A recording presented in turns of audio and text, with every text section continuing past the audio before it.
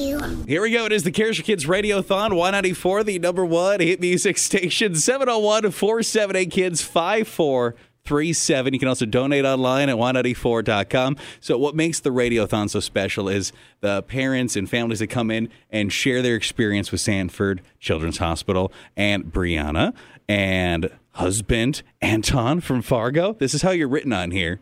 Oh. You get second billing. How does that make you feel?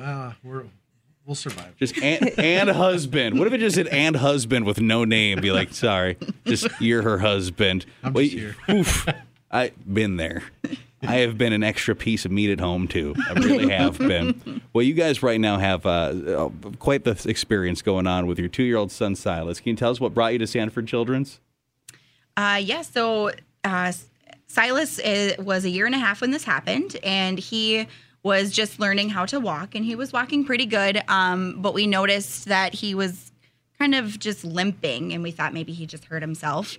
And then one day daycare called, and he wasn't walking at all. And so we ended up taking him to the walk-in clinic, and I just figured that maybe, they'd find they'd just say, oh, yes, it's just, he fell. Mm-hmm. Well, I ended up throwing an animal cracker across the room to show them that he wasn't walking at all, because I knew he'd want the animal cracker, and he fell straight to his face. And so at that point, the nurse was obviously very worried, and we ended up going straight to the X-ray room and did an X-ray. And I thought that was going to be the hardest part of this journey, and just holding him down on the X-ray table, and it was actually the easiest part of the journey. They found liquid in his kneecap. And at that point, they said, we can't help you any further here, and we've already called Sanford Children's, and we need to rush you over to the hospital. It's all set up for you. Just go to the 9th floor. We said, can we drop off our other 2 kids? And because this was at night now at this point, and they're like, no, you need to get there right now. They made it just very serious. And so we rushed right there and went to the 9th floor, and our room was all ready for us, and it was a whirlwind. We were there, and then the next morning, he had to get put under just so that he can get an MRI done on his knee, and it was really hard to give away our baby to a complete stranger, knowing that he was gonna be put to sleep. Yeah, he ended up being under for like 2.5 hours. Because the fluid, they had to extract it then after, so they could test it for bacteria and whatever, and really find out what was going on. Because, a toddler's leg is not very big, but his knee was like the size of a baseball, and you just knew something was wrong at that point after being there all night, and getting him down there was the best thing that could have happened, so we can get those answers. So yeah, they did the fluid testing, and there was no, harmful bacteria. It was something else that had caused the swelling, and a different kind of, I think they called it a viral infection, more or less, that had went into that joint. So it's just really a whirlwind of emotions, from Friday night into Saturday, and very thankful for the people there. I don't think there was any real moment in time that we weren't, within an earshot of a nurse or a doctor or somebody there to help and answer a question that we might have had. Now, you have been really active. You've been raising money for Sanford Children's, for the Children's Miracle Network at Sanford Children's. What is it like being then kind of on the opposite side? It was unreal. I remember touring that floor just by doing the donations, and I never in my life would have thought that we as a family would have utilized it. So there's this Lion wagon, and Silas obviously had IVs in him, and so he had the IV tower, and so he did not want to be hooked up to anything. And so we walked the floor in this wagon where he got to sit in the wagon, and then the IV attached to the wagon like a little trailer. And I'm thinking, I wonder if this is something that was bought by the funds that we raised. And we walked those floors for 5 hours a day. I mean, that's what got him to not cry. And I was so thankful for this wagon more than anyone could ever imagine because of that.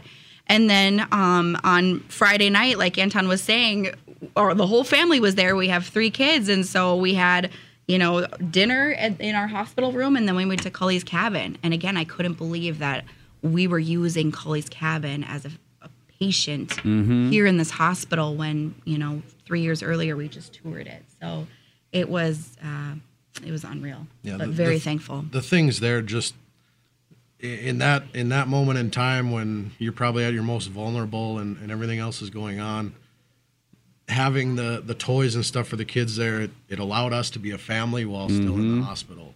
And that's invaluable, because at that moment in time, nobody knows what's going on, and we're just looking for answers. But that was kind of a little piece of home that we could have while we were there. So that made a world of difference, at least for our older kids too, throughout the process.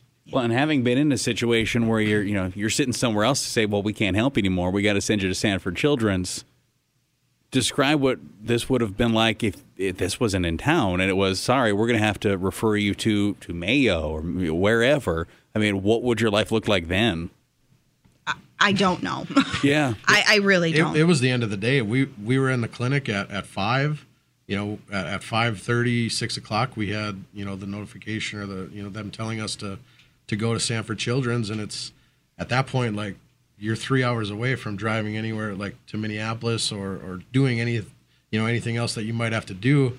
So being able to be here local and just really down the street, it takes a lot of stress off your plate in that moment in time. Yeah.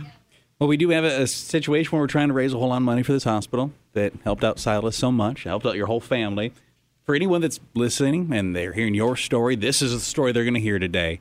The only plea they're going to hear is whatever comes out of your mouth, no pressure. Why should they pick up the phone and become part of this hospital? The funds that get donated are truly for the families and the patients outside of the medical equipment, possibly, like this wagon I was expressing.